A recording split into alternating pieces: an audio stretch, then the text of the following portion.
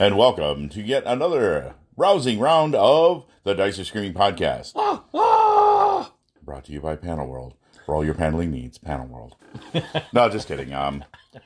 Yeah, we're coming at you. It's Freeform Friday, so we're in pretty good moods. We're in fit and fine pedal for the weekend. Yes, we are. So we've got some beautiful weather coming soon to a city near you. Yeah. Very pleased about Spring this. is sprung. Yeah, early. Well, maybe Poxitani Pill was not completely wrong. I think he nailed it this year. Yeah. Just going to cross my fingers and hope. Yeah, we'll probably get a few more Michigan bouts here, but yeah, Michigan does not. One does not lightly dismiss winter in Michigan. It's like one does not just walk into Mordor. One does not lightly dismiss Michigan winter. Unless you're a space that's wolf. it. It's over now. I'm sure everything will be fine. We don't actually take our chances on making bold statements like that until somewhere around mid-June. So, even then, it's done with caution. Well, we had it snowing here in the middle of July a couple of years ago, so. No, I do believe I remember that one freak that it wasn't just a couple of years ago, was it? Wasn't it? Yeah. Oh, wow. Okay. But yeah, it caught everybody off guard. Like, really? Seriously? A winter that would not die. Kill it! It was like the Rasputin of winters. It just literally had been stabbed, shot, poisoned, burned. Nothing would kill it. It just keeps coming. It's the Winternator. That winter did not want to go easily into the night. It was a bad 80s horror movie of winters. All right, so we've got some call-ins this time. And we do have call-ins from Joe and Jason. So they're going to fill us in on our last podcast dealing with diseases and plague. So we're going to just turn it right over to them. So take it away, fellas. First, we're going to start out with Joe. Yo, what up, dudes? It is Joe, and that was a super timely episode you put out on diseases. I tend to incorporate like big plagues and stuff in my world building, like something that happened a century or so ago and wiped out a big portion of the population. But I've never really used them like in the actual game itself, like mechanically or anything. I don't think I have, at least, but maybe I might have to give that a whirl. I do think it's funny that you'll always see spells for that PCs can get that lets them cast disease on bad guys, and that never works out because you cast a spell, maybe they fail their save, but then you just kill them and then you just wasted that spell. I always think that's funny. They're definitely more for like bad guy NPCs to use. But anyway, boys, great stuff. Peace out. Hey guys, Jason here. Barreling through the dark on the way to work. Just listened to your episode on disease and plagues. Excellent. 2 wonderful quotes in there, or references in there. You had Korgoth, of course, and then the other you didn't call out. Actually, it wasn't a quote on your part. It was a missed opportunity on your part that I'm very sad about. But, when you talk about the disease and the cure, of course, the only quote that matters is crime, it's a disease, and I'm the cure. Of course, I can't do a Stallone accent, but no doubt one of you can. And I know you guys know what movie I'm referencing, so I won't mention the name. So, disease and plagues. I haven't really messed with plagues a whole lot in games. Disease we have, and after coming up to a minute, so I'll leave you another message about disease in games. My good buddy Dave Aldrich of Deep Percentile Podcast runs an online The Black Hat game. And I've been playing in that. And diseases are prominent in that game. Be it Swampfoot, or be it other things. So the way he does diseases in that typically there isn't really magical healing per se. You can go to the local barber, Theodoric of York, medieval barber. You can go to the barber and try to get it cured, and there's a chance it'll get cured. But usually you have to let it run its course. And to run its course in the Black Hack, he gives it a usage die. And so what will happen is at the end of every session, you'll roll a saving throw against maybe your Constitution. If you fail, you'll lose, a point or maybe a D4 of points off your attribute. Coming up to another minute. So if you fail, you'll lose a point or a few points off your attributes, which in the Black Hack you'll gain back over levels. But the cool thing is you have that usage die, so you also roll a usage die. And then once that usage die runs out, so the way usage die works with D6, if you roll 1 or 2, then it drops down to a D4. Then you roll 1 or 2, it's done. And you can go all the way up with that. But so that way the disease runs its course, but you don't know how long it's going to take to run its course. And you're knocking down, you're potentially losing tributes while it's running its course, depending on the saving throws. So it's a really neat mechanic. It works really well, and Dave has done it masterfully in his game. So just want to give him that shout out. Again, great episode. Sorry I don't see you on the Facebook or the Twitch or the Twitter or the MeWe or the MySpace. I don't do any of those things. But I will give you a call after your next episode. Take care. And we're back. So, yeah, thanks, Jason and Joe. Just all lumped you in there. Start with Joe. Jason, Joe. Joe, definitely speaking that, the inflict disease spell does not see as much... not a big disease PC much hit. highlight because, first of all, it's kind of one of those things, even if you're playing an evil PC, it's just kind of a waste of a spell slot because you're normally going to butcher them anyway. So, what enemy are you going to be in a battle with where, like, your strong suit is, unless you're a servant of a deity that is all about disease and illness, then that's where I was. It's almost an act of worship at that point, like, oh, my Dark Lord! Yeah, I gave that total stranger the withering craps. Yeah, and gave him the red shakes, and that's often. oh, he's got a scorching case of the crabs. Okay, that's cool, but you're right. A regular player character, even an evil one, oh, geez, you can really finish the job a lot quicker wailing on him with a mace. Yeah, and unless you're playing like a priest of Urgathoa or a cultist of Nurgle, there's no sense of taking that as a spell slot. But I like that you mentioned that, because that is a thing we totally should have covered, is the value of subtle enemies as NPCs, like controlled by the Dungeon Master. Subtle enemies, zapping player characters with it without their necessarily, having an opportunity to fight back. Getting something like that cast on you, and then they, send the minions forth to be slaughtered while they get away. And there's a lot of merit there to that as a DM tactic. If you want to introduce, like, diseases to your players, it doesn't necessarily always have to be stuff like mummy rot from getting punched. It can also be cast upon your players by evil priests. So it's a good tactic for them, but not so much from your players. But not so much for the players. Unless you got a party of Urgathoa worshippers, which... Yeah, all right. The Pallid Princess can... The Fellowship of the Wet Cough. On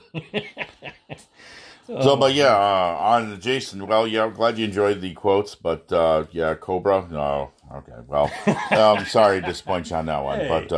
Sly Stallone was awesome in Demolition Man.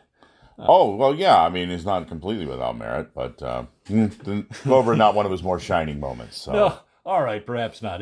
That is classic 80s, though. It was that era. Oh, yeah. Oh, man. Judge Dredd did it better, but not him. Thank you, Carl Urban. Anyway. But yeah, I'm glad to hear that, people rename certain diseases in certain ways. But Pathfinder and I think Warhammer Fantasy had another one. Yeah, especially the Nurgle rot is an insidious one over a period of time. And, you lose attribute points. And, of course, different systems, different mechanics. But they still translate out the same. That you don't know how long until it passes what ravages it's going to leave you with. Yeah, purely at random. And I like that feature in a lot of different systems. I think that is a good way to adjudicate the progression of a disease. Yeah, you just don't roll over and die within random 2 days. Severity. That all right, some people are going to get sick for a while and then get better and it's all fine. And some people, it's going to just ravage them to within an inch of their life. Right. And some others... Hemorrhagic fever, called brain burn, or the Pallid Princess's Kiss.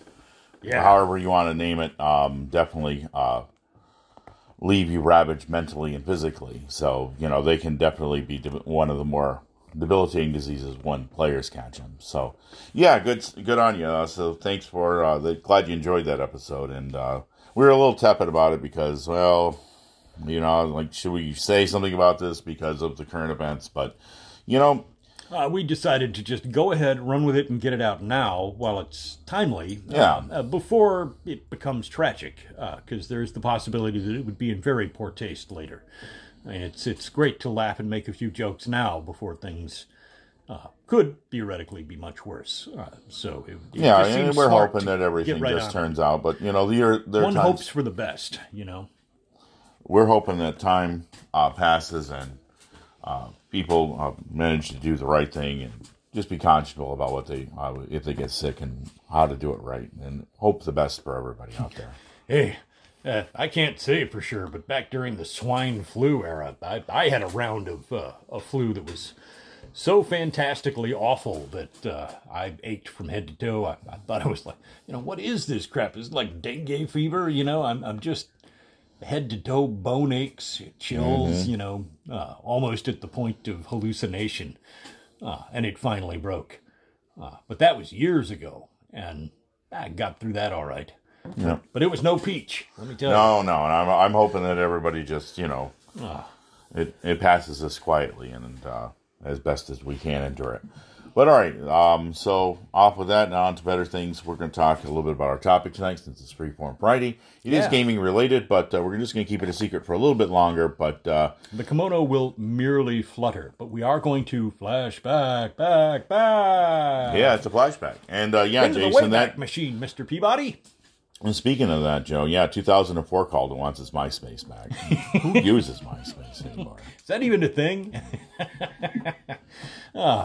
I'm pretty sure that does take me back to them, you know, early days. To the halcyon days of crappy GIF animations all over your shrieking phone lines. Yeah.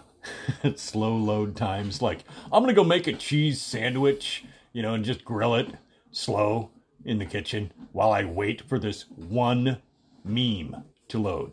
Yep. It's a cat picture. Hang in there. You know. Actually, my favorite was the Demotivator site.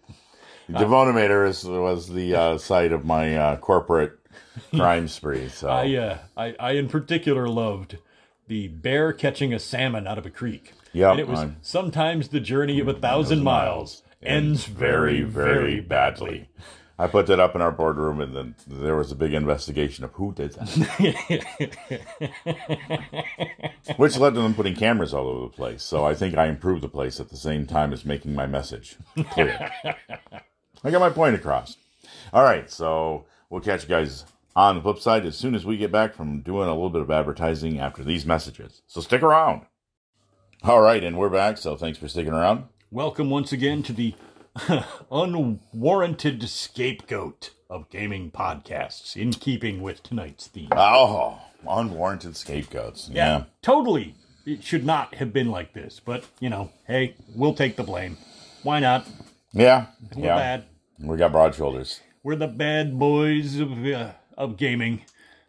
Or, you know, really just, you know, the vaguely naughty fellows of gaming. Yeah, at best. Yeah. The misdemeanor of podcast gaming. You're not going to see any real jail time off of this, but you probably will pay a fine and you'll feel bad. This is, you know, like more of a drunken, disorderly, peed on a dumpster, you know, that kind of, you know, that's about the worst we get. Yeah. And less said about that, the better. All right, so what are we talking about tonight? Why are we using scapegoats? Well, we're going to be talking about Operation Sundevil and its antecedent Steve Jackson games versus the United States Secret Service. We use Operation Sundevil because, hey, it sounds cool and it's an awesome name, okay? It sounds so much cooler than, like, just the name of a court case against the U.S. Secret Service. But it all hails back to something that we did touch on, you know, briefly, and in less detail, during a larger coverage of the great panics of the 1980s and the many attacks on gamers that were a side effect of a culture of paranoia and just general, you know, creepy grumpiness. This sense that you're like, it's different and new, and therefore it must be evil. I don't understand this, so I'm going to hate it. Yeah. That kind of crap was just constantly present. It was a factor of everyday life in the 1980s. If you were a gamer or a fan of any music made after 1960. So it rapidly became a part of our subculture to remember these things. And Operation Sundevil was the start of it, although the Secret Service raid did happen on Steve Jackson Games, did happen on the 1st of March in 1990. So we are nigh on to the 30th anniversary of it. Yeah, this is a kind of anniversary period of that special moment in 1990. Oh, yeah. We call it special moments. Special moments. Yeah, special moments in gaming embarrassment. So, all right, look, what is it about? Well, you see, back in 1988, way back then, Bell South became aware that a document relating to its 911 system. By way of background explanation for our younger peers, Bell South was one of the branches of Bell Telephone, the gargantuan squid-like entity that controlled almost all telephone activity in the United States before the era of cell phones. I'm going to interject it. Landline networks. Yeah, landline networks where rotary and dial tone was coming into effect. And anyhow, there was one thing that you feared more than the Secret Service. It was the phone police. Oh, man, it's the phone police. Yeah, they're coming. They have no rein nor let on their authority. They can come and get you at any time. These guys had like holy writ. They had carte blanche from the king to just, oh, man, the police. I mean, they might take out the batons and smack you around a little bit on the way to the station, but the phone police, they'll really mess you up. Yeah, and WKRP, that's the whole thing about it. Johnny Fever, running from the phone police. Yeah, I made a bunch of unsolicited calls back in the day, and, well, he's been on the run ever since. Yeah, but anyway, Bell South was part as that squid-like monolith of Ma Bell before it was when it was being broken up into various subsidiaries. And anyway, they had a proprietary document about their 911 call system that showed up on a bulletin board system, if you remember those. Before there were forums, there were BBSs, so I'll have to spell it out for you, because, if we just said BBS, people are like, oh, excuse you. No, bulletin board systems. And it was reported to the Secret Service in July 1989, because they were the one tasked to enforcing this stuff. Now, yeah, this was comparatively new technological issues, so there was a competition amongst agencies as to what federal agency would handle these interstate types of crimes. Yeah, and the Secret Service was tasked with wire fraud and interstate interfering with our communication system and all that stuff. I want to say that at that time there was actually a legislation for it, and, surprisingly, you find out a lot of things. But anyway, who ran that bulletin board system? Why, that would be none other than Lloyd Blankenship, who was at the time employed by Steve Jackson Games, and he was the moderator of the bulletin board system, the Illuminati. Now, he's going to go already and take it. Yeah, all right. I hand it off to Mike. I got to throw this one in here by way of background explanation. In defense of Steve Jackson Games, Lloyd Blankenship did not show up and go, hey, I am an internationally renowned hacker who works anonymously, doing things that are patently illegal. This was not his selling point. Okay? No. The guy did not pimp himself. He didn't show up. Okay, what are your references? Well, I'm a member of the Legion of Doom, second generation, and I wrote the Hacker's Manifesto. Yeah, Lloyd Blankenship did, in fact, belong to the Legion of Doom, along with Ecstasy Elite and, various... Oh, yeah. Those cats. Yeah, he belonged to these rather rarefied cliques of early hackers of the end of the 80s and early 90s. And his activities had not yet been traced back to him at the time that he, also happening to be a gamer, was fortunate enough to use his computer skills to moderate a company BBS for Steve Jackson Games for their game Illuminati. Oh, well, he had served a brief time in federal prison for phone charges. And he'd served that, and that was the whole thing. Yeah, it was very small. So this had not greatly impeded his ability to offer his services and be involved in the community. So now they did not have a firm grasp of this guy is going to be viewed as an international criminal. So if you can imagine, that he's sitting in the stink with the rest of the guys. They're like chained to a bench waiting to, get sentenced. And, there's a guy next to him. What did you do? I made some unsolicited phone calls using a device salvaged out of the bottom of a cereal box. Weird. So, I just got arrested for a 17 murder string, and I hear they're aiming to give me, 20 years. What'd you get for your cereal toy, kid? 22 years. Wow. Yeah, they edge away. Everybody in the rest of these hardened criminals all edge away from. What, you got 22 years for making a phone call? Pretty much. All the others on the Group W bench just moved away. Yeah, but he was, hey, you guys want to make a phone call? Well, don't you need one of them things from a cereal box? No. That's when I first started. I got your back, bro. We got so, so Lloyd Blankenship, he was on law enforcement's radar.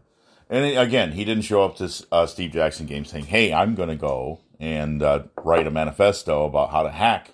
He was involved in the creation of the cyberpunk rules, and since he did know about the hacking community, and was at that time, before the word became coined, he was a hacktivist. And, his Hacker's Manifesto was a conscientious hacker.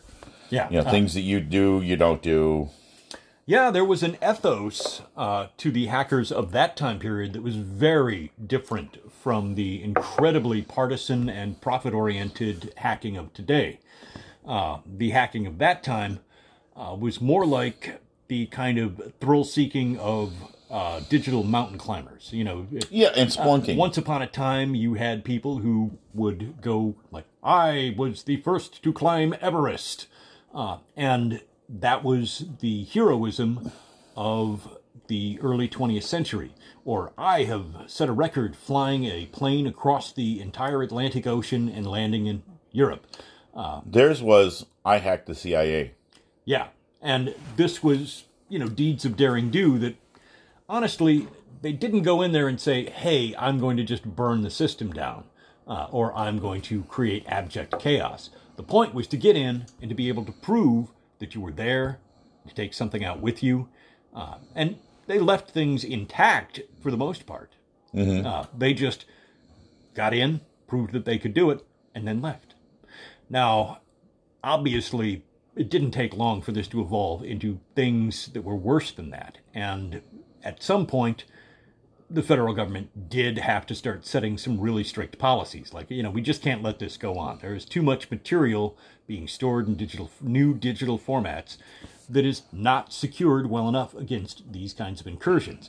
And it was inevitable that harm would be done that was irreversible, such as the spread of the first major computer viruses, and some of those were extremely malicious. The Michelangelo 314? Yeah, now, as you look at that, you can really understand where the federal government was coming from in cracking down hard. However, worth mentioning, they did not draw a great deal of distinction between actions that did an enormous amount of harm and actions that did no harm at all. They lashed out with equal fury at anyone who took any kind of action that could be described as right, and that's where we're going to go with this. So we just wanted that gives you a framework to understand how this all came about. Yeah, so they executed a search warrant on Steve Jackson Games on the 1st of March 1990, and they took 3 computers, tried to break into a file cabinet, and bent a letter opener, as I understand it, and took over 300 floppy disks. Among that was the master copy of the GURPS Cyberpunk Rules, which was written by Blankenship, and which was about to release within the next few months. It was about ready to be sent to the printers and all that. So the Illuminati server included private emails from and to other employees inside Steve Jackson Games. Oh, another side note, I'm sure most of our listeners already know this, but some newer listeners may not know that Illuminati was a hilarious and fun card game by Steve Jackson Games, okay?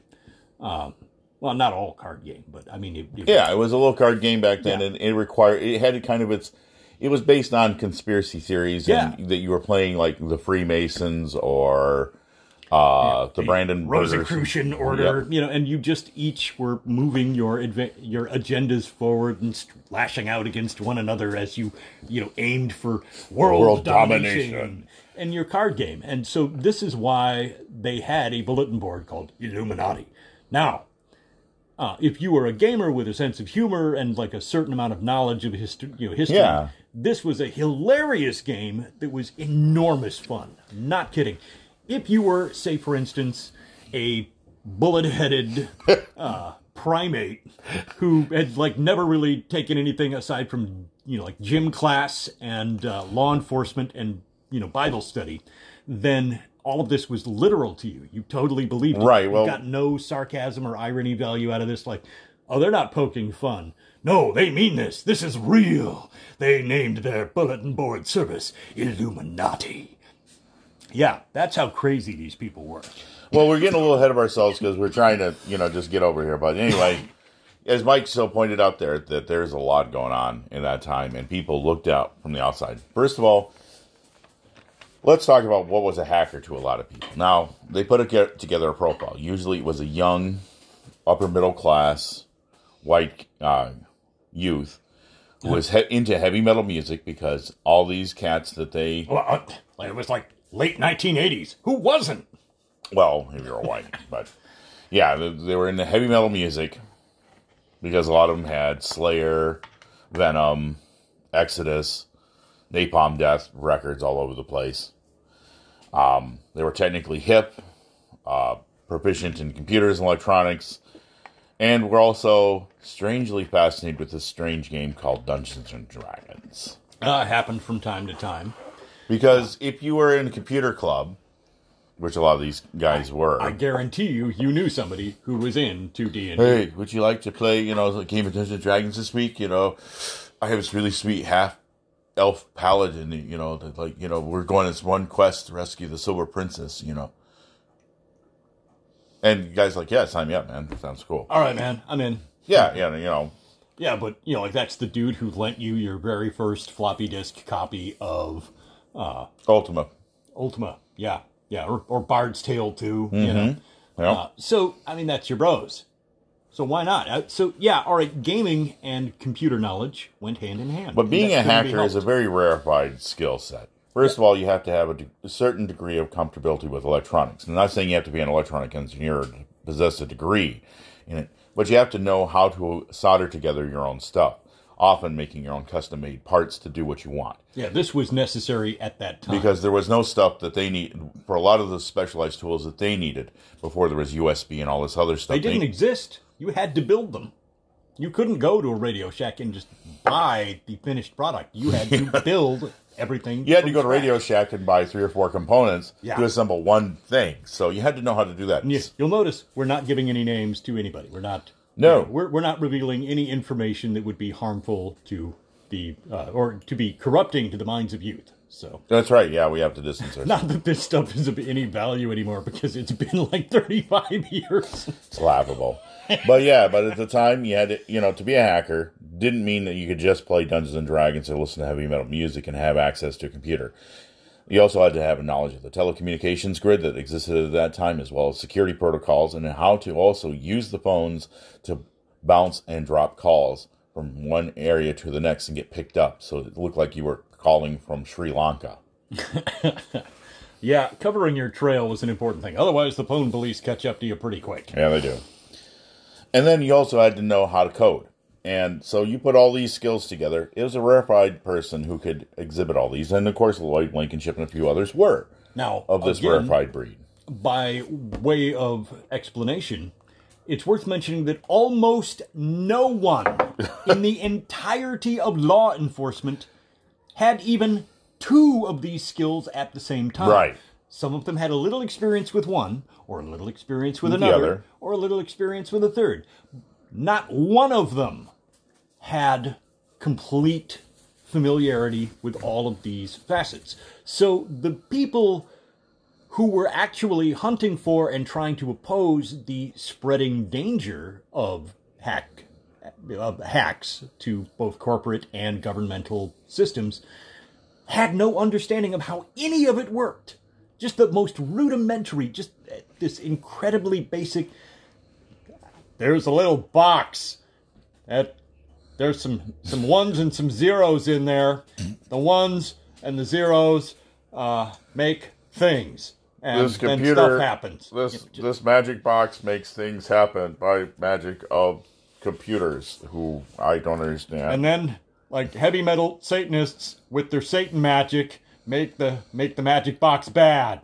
And bad. And that's you hurt where my magic box. When Mike mentioned earlier, we're right back to now, is the fact that these guys looked at with some of their religious backgrounds, and nothing bad about having religion, but some of the hysteria that had been stirred up throughout their time about the satanic panic had now started to see the Illuminati and Dungeons and Dragons, how they get them into it, and then they take them to the next level, which is cyberpunk, which will teach them how to tear apart the very fabric of our society. We've got to stop them. Yeah, you're looking at a very incredibly specific era, post-1970s, where you've seen the rise not just of people being of faith, which I robustly support.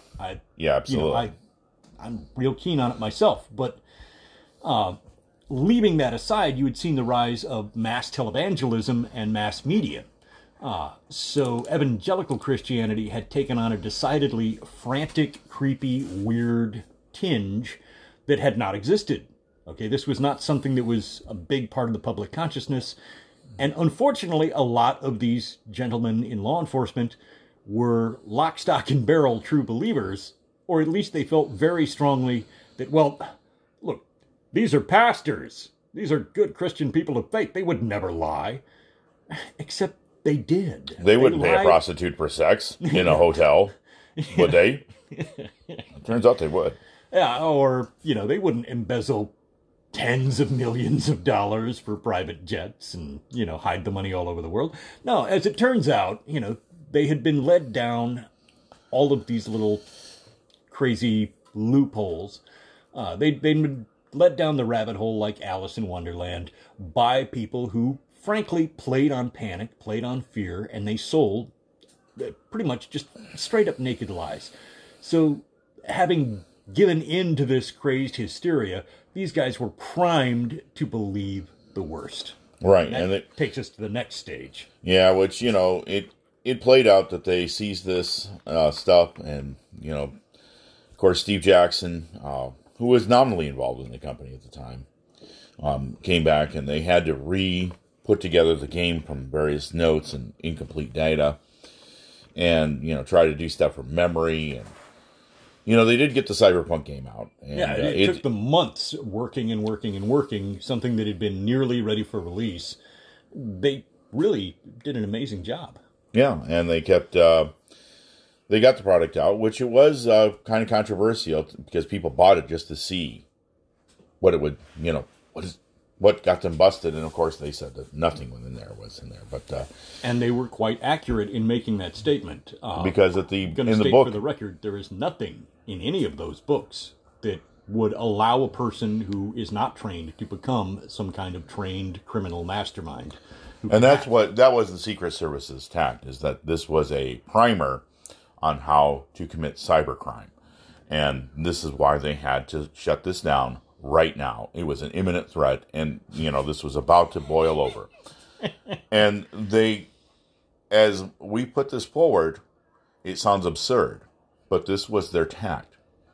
Now, did they say in court that satanic conspirators are taking over our computer bulletin board system? No, they did not. No. But their go-to was Dungeons and Dragons hooks in young, impressionable minds, then fills them full of satanic subliminal messages from rock and or roll, and then puts them in contact with computers, and then with computers and this background of Satanism can then instruct them into an Illuminati-like organization that then enacts the will of their great Dark Lord and Master. All hail Satan. Oh, sorry. That was a programming spell. Yeah, the level of interstitched paranoid fantasies that drifted through the minds of these guys was mind-boggling to people today, but it shouldn't be because, I mean, you know, we're not so evolved that we've moved that far from that kind of nonsense. It can't happen here. Yeah, that's definitely...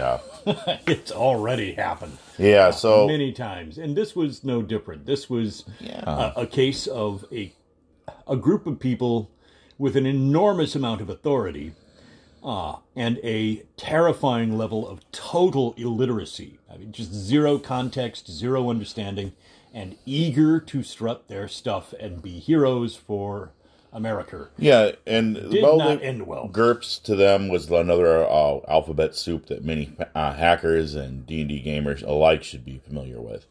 You know, they were just like BBS, is broken down for bulletin board system. GURPS, you know, this was all the type of speak that they would seem like, if you looked at it from the outside, with completely, and we'll back away from being too rowdy here, from innocent eyes. You can make the correlations that were made to enact this warrant.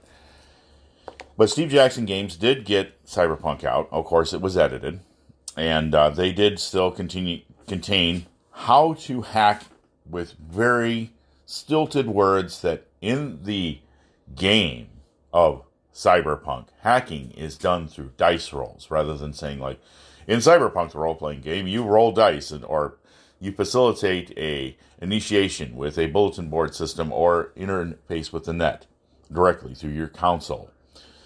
They couldn't say that because they were once again afraid of getting raided, as they knew that they had to comply with a court-ordered sanction.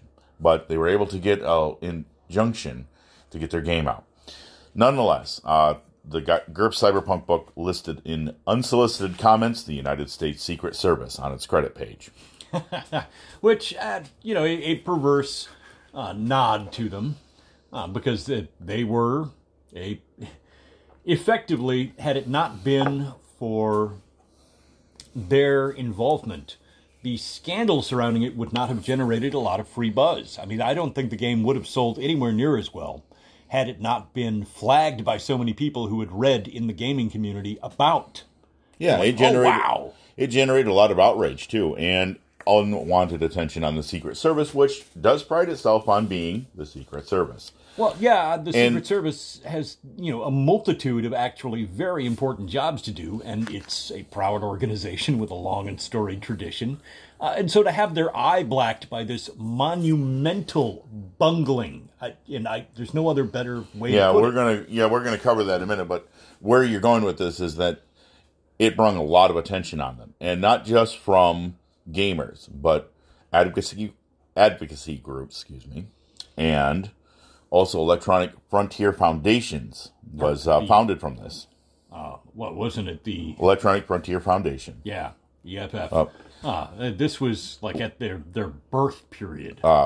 Bruce Sterling, another cyberpunk author, also did a whole expose on this and wrote about how that they came to the wrong. They got their facts right, but they came to all the wrong conclusions.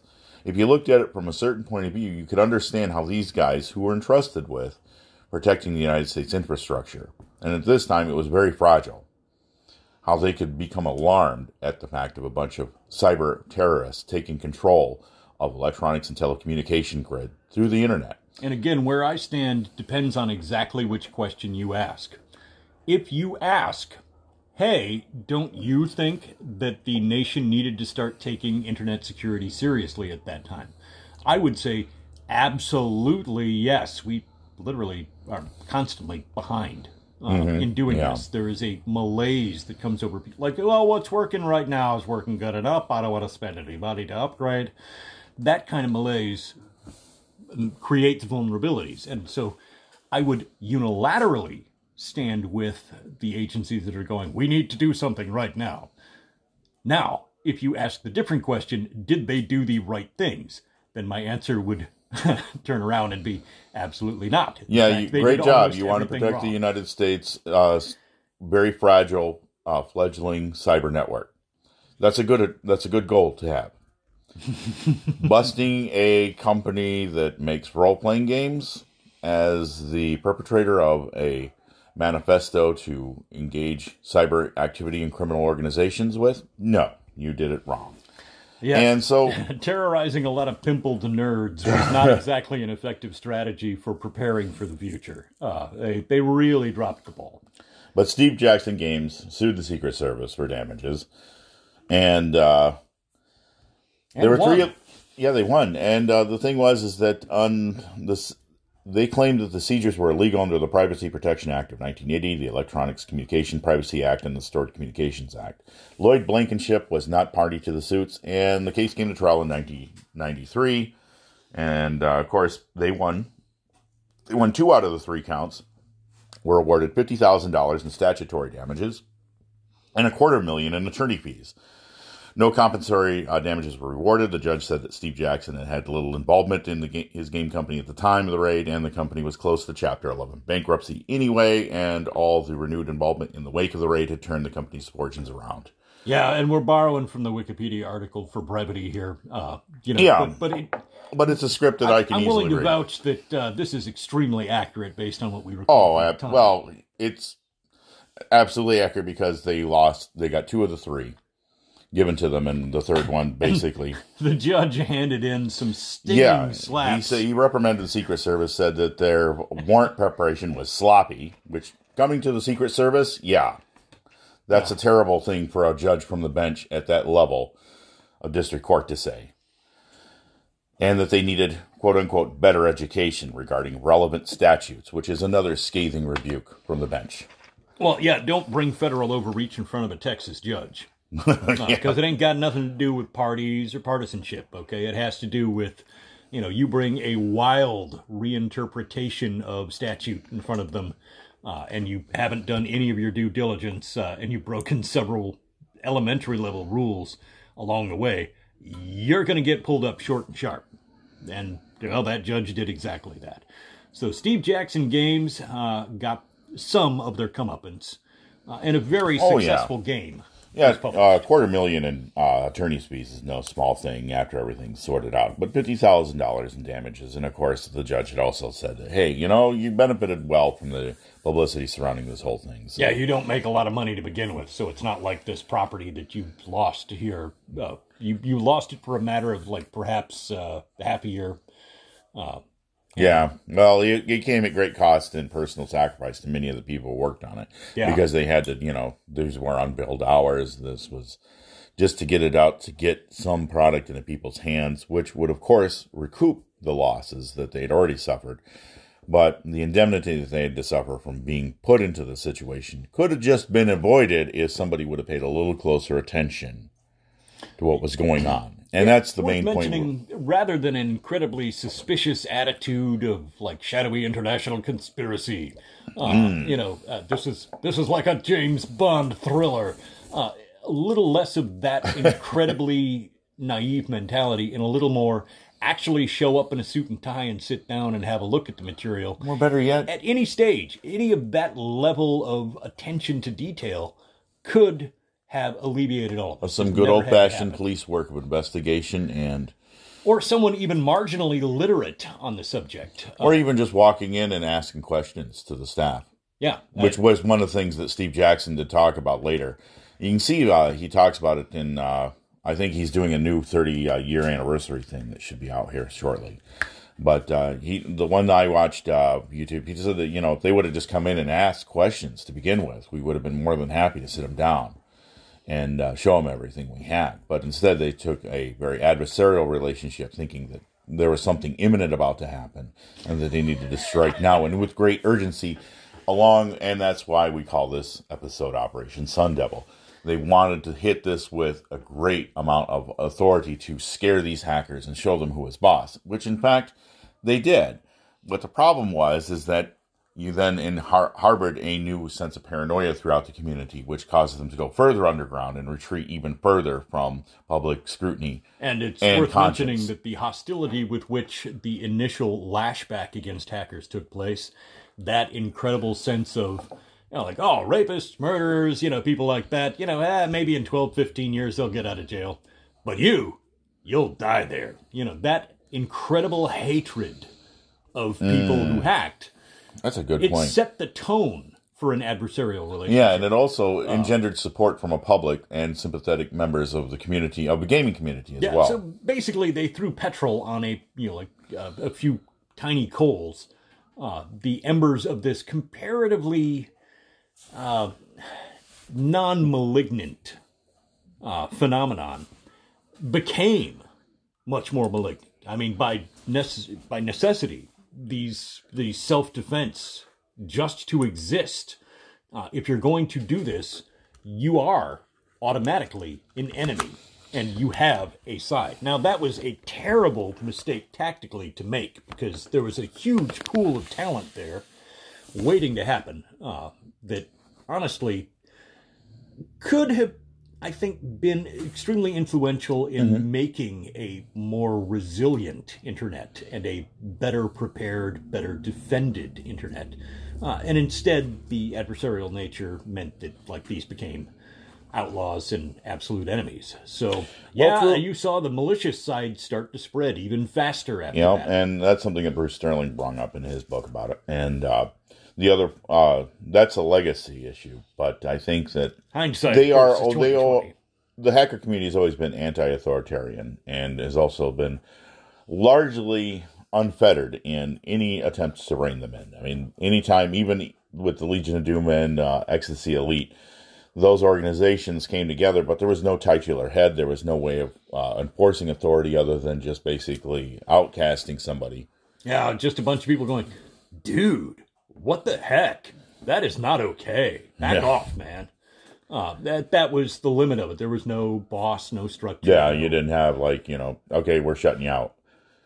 And so be it. That was pretty much, it gets a little out of our bailiwick there. But I think that what we wanted to try to bring you was something maybe to snicker at a little bit, because it's always fun to snicker at some uptight, tie-wearing suits who just have no clue what they were doing. I understand it that Steve Jackson actually had to explain how role-playing games worked, and once these agents became involved in it, they were like, wow, that really sounds like a lot of fun. Can you run a game for us? And he's like, no.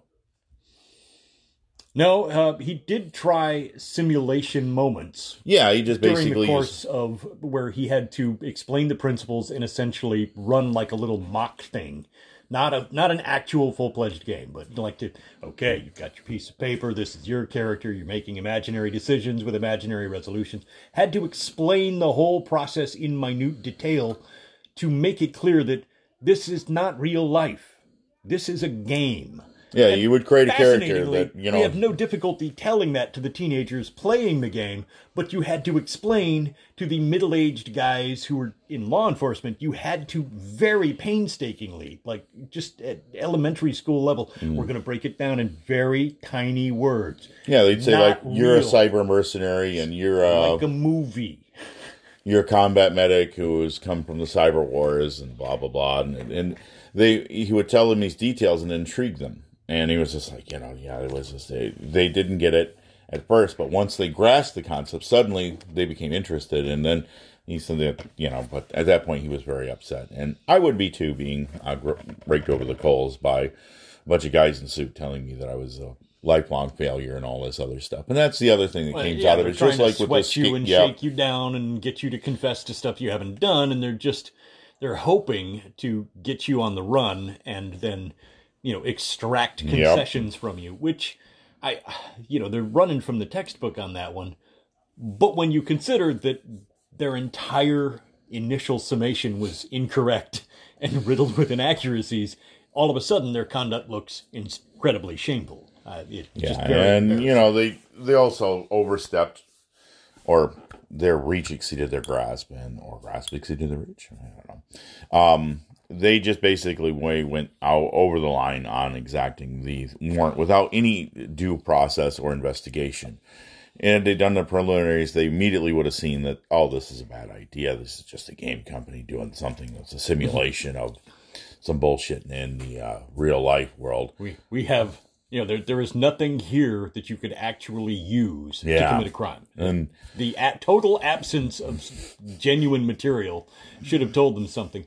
But it tells you how little people really understood about the reality of these crimes. They did not understand how they were undertaken. And yet they were tasked with trying to stop them. So you see that incredibly difficult Gordian knot that law enforcement was facing at that moment. It was. And Thorny while we puzzle. can make fun of them a little bit. Yeah, I poke fun, but I also speak with a certain respect and a certain understanding that, like, this was a big job that nobody knew how to do. Yeah, and it was something that people were afraid of. And, well, as we often know, I blame it heat on- from high up, a politician gets upset and reads, I read this in the newspaper, this is a big news thing, and I'm going to go and make a big deal about this so I look important in front of other people. But I'm not really going to treat this with any amount of seriousness. And this is a kind of... But I'm going to beat you up about it, and now you get your agency out there and do something. Speaking as a tough nerd, despite my love of nerdery, it just also, kind of an old, scrungy survivor. I got to say, there's something about tough guy culture here, okay? Mm-hmm. And you cannot have, like, an entire pyramid system leading up to the top of tough guys without the risk of every single one of them refusing to acknowledge that they have no idea what's going on. That just does not work. You can't bring in some pimple-covered kid to explain to a guy who has crawled through trenches and been through exhausting training. You cannot bring... Hi, my name's, Milton Farnsworth. I'm here to help educate you about this process. Oh, God, kill him! I can't take another... His voice, it's literally like fingernails on a blackboard. I'm going to shoot him. I'm going to shoot him. And you couldn't get these guys to sit down and learn this stuff. But they were under enormous pressure. Like, you need to understand how to stop this right now. Are you going to make our leaders happy? Well, and they're like, yes, sir, I will totally do that. I'm going to kick butt and take names. But they didn't know how. Yeah, so they just... It's a beautiful irony. And so that's where we got to where we were with Steve Jackson. And, poor Steve, suffered under it. And Lloyd Blankenship, good guy.